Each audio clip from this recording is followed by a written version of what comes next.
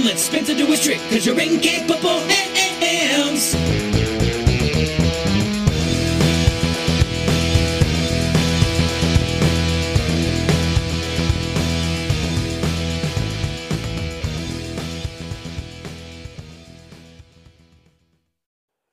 So before I set off on another ill-conceived ramble, I just want to share a couple of messages I received.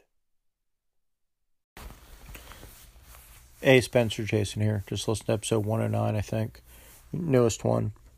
And yeah, it's good to hear you back on the air. Sorry I didn't call you. I let you down there.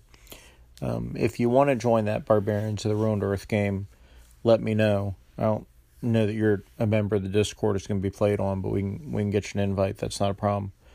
But yeah, it looks to be a fun game. I have some ideas I'm going to, use for the setting and stuff. But yeah, anyhow, it's good. Like I said, it's good to hear you back on the air. Glad you've been able to get some games in. I'm jealous you got to play test Barney's game. I bet you that'll be a winner. And yep, so I'll talk to you later. Jason, it is not your responsibility to call in to my show.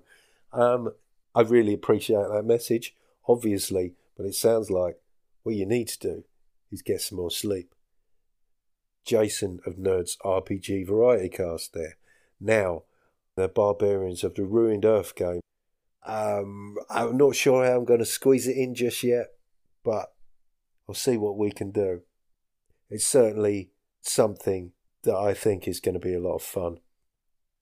Yes, I have been getting in a lot of games recently, although it doesn't actually feel like it because I've spent the last 5 days away in a caravan, aka trailer, with my in-laws on the coast, and it wasn't quite as bad as I may have made out on Facebook. I didn't have any phone signal. Wi-Fi was intermittent, so I really feel that I've been out of the loop recently. So yeah, it's good to be back to glorious sunshine after 5 days of grey clouds, gale force winds and intermittent rain. Spencer, it's Evil Jeff. Just listening to the podcast, catching up, and was it number 108 when you're going on about the cartoons and for some whatever that V word. I can't say it right now. I'm tired. And you brought up the wonderful Warner Brothers cartoon Duck Amuck, where Daffy Duck gets tortured immensely by his animator, which ends up being Bugs Bunny. But let's not forget Rabbit Rampage, where Bugs Bunny gets his own comeuppance, this time at the hands of Elmer Fudd. Though Duck Amuck is the better one, I do believe it actually won an award at some point, whereas Rabbit Rampage never did. Check you later.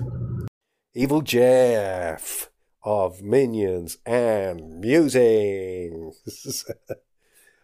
Thanks for that, Evil Jeff. I had not forgotten about Rabbit Rampage. As you say, it's not up there with Duck Amuck.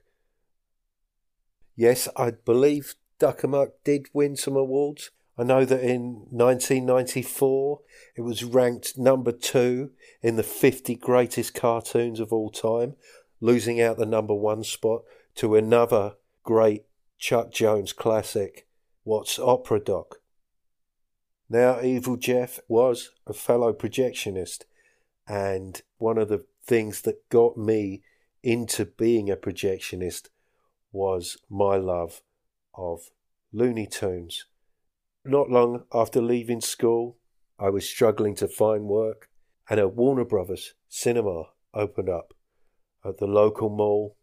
I went in there, and back then, I believe it was 1991, they were still adding Looney Tunes shorts to the beginnings of the features, which was fantastic. And to be able to get up there in that projection booth and just be running those cartoon reels through my cotton glove hands, well, that was just a pure joy for me. So yeah, thanks for helping bring that memory to mind. Thank you very much, Evil Jeff.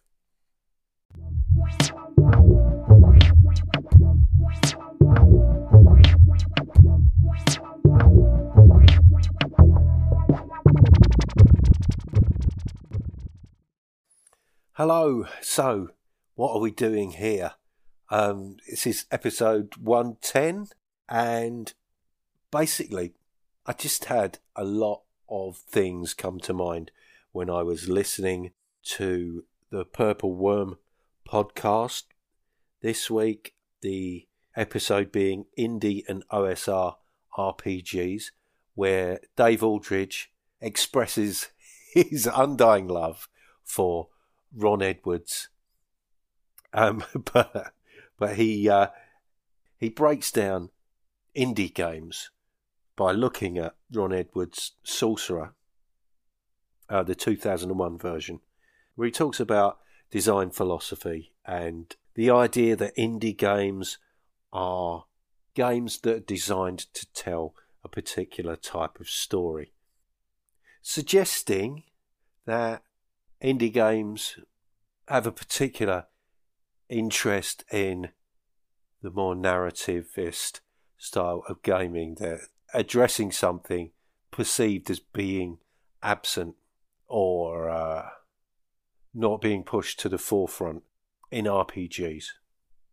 So this design philosophy, the idea that you should choose a rule system that supports or promotes the kind of game that you want to play, which, sounds logical. But he breaks it down into 3 types of approaches to design. And if you're going to create a game, then you should be focusing on one of these game types. These 3 types are the gamist approach, which is essentially balanced, fair rules. Simulationist, creating a realistic world. This verisimilitude, there's that word again. And the third one being the narrativist approach, the idea of telling a particular type of story or trying to recreate a particular genre, a style of fiction. Now, contrary to what I believe Edwards is suggesting, Dave believes that these are not mutually exclusive. Now, at this stage, I guess I was still thinking about Che Webster's Roleplay Rescue episode on why do we play? What kind of players are we? Forgetting almost immediately that Dave here is talking about game design principles.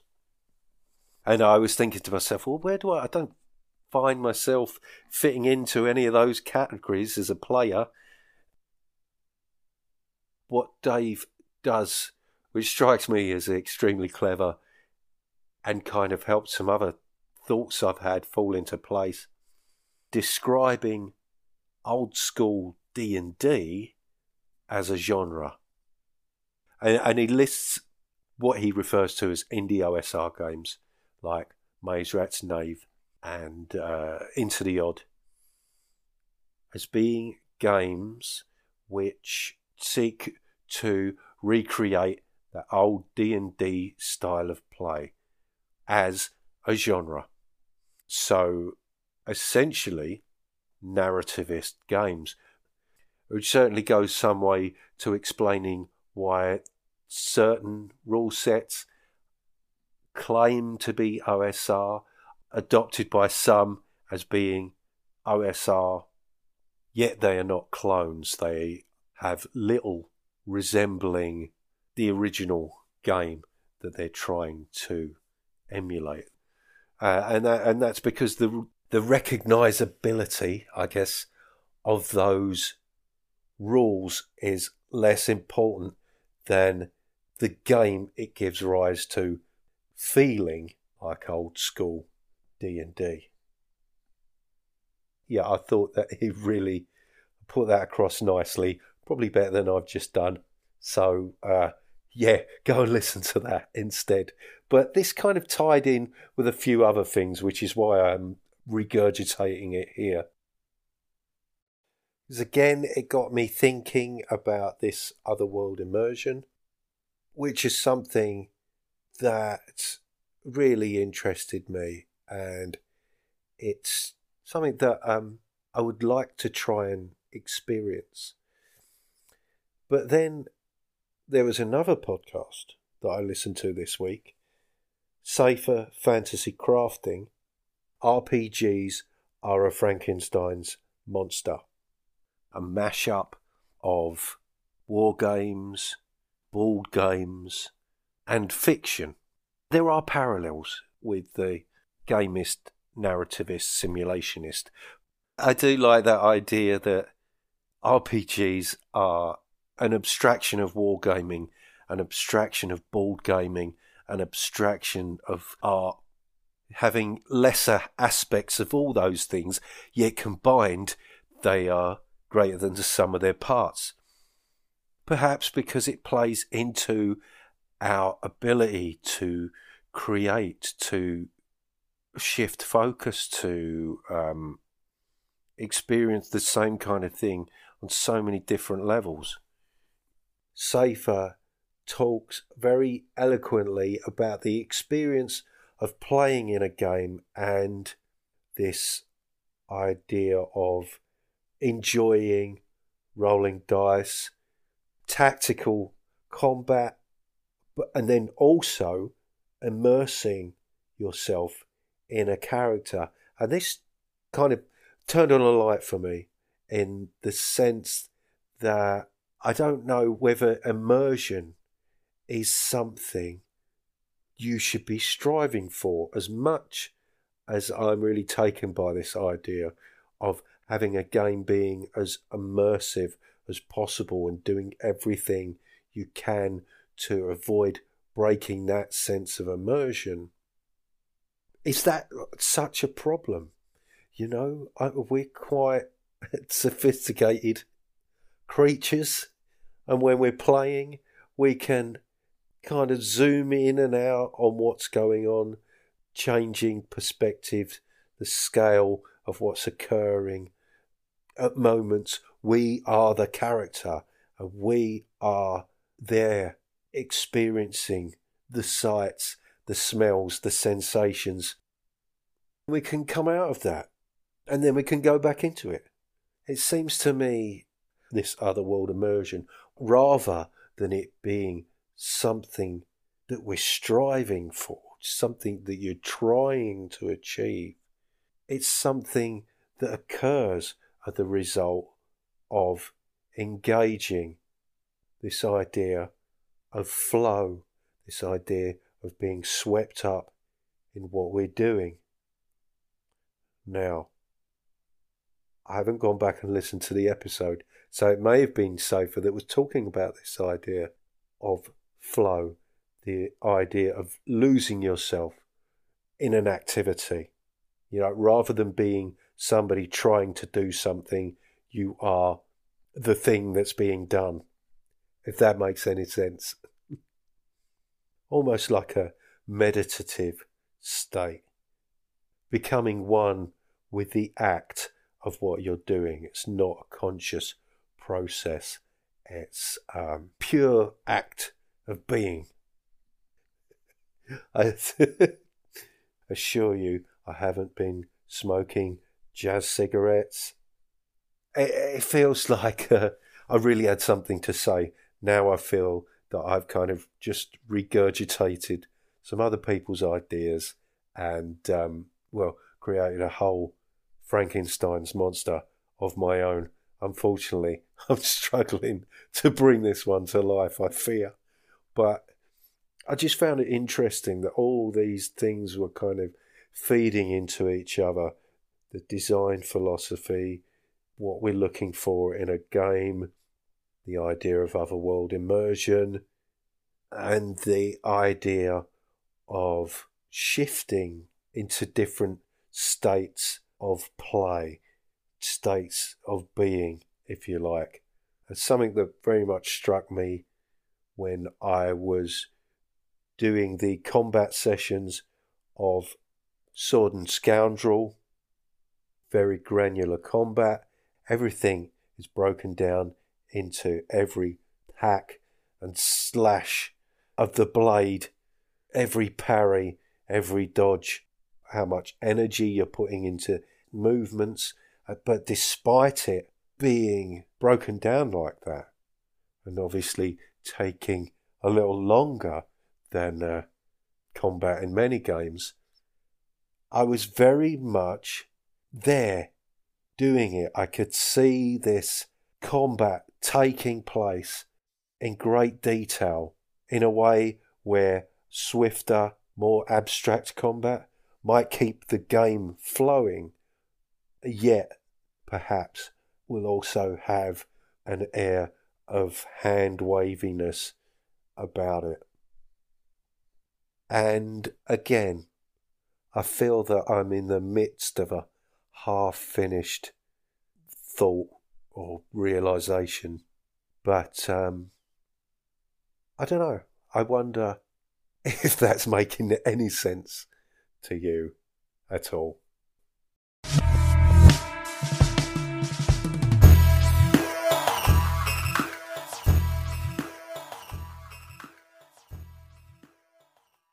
Now, listening back to that, I noticed that I said Safer from Safer Fantasy Crafting was talking about flow, but I've got a feeling that Liren from Updates from the Middle of Nowhere might have been speaking about it. And then again, it may have been from a podcast that had nothing to do with gaming at all. So let's just have one last attempt at trying to bring this all together. I guess what I'm left with are a few questions. That otherworldly immersion, is it possible to prolong that? Is immersion only ever fleeting? Does it make sense to strive for it? Or is it simply just the result of being fully engaged? Or is what makes RPGs so unique our ability to shift, scale, focus, and perspective? If RPGs are made up of these three things that don't quite fit together, the missing cohesive ingredient there is us.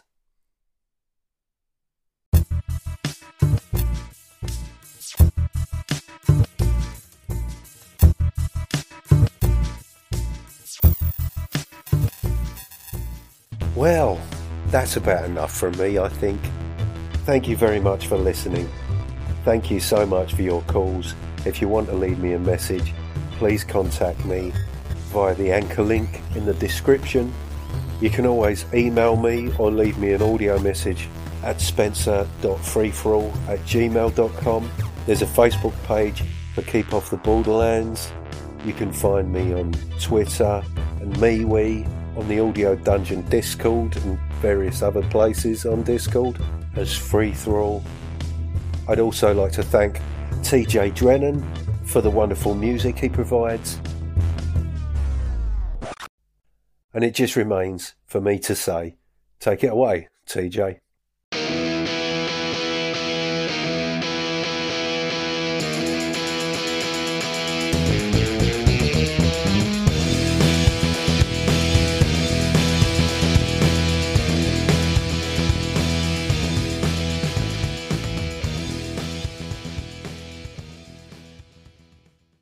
Next time on Keep Off the Borderlands. Welcome to RPG A Day 2020.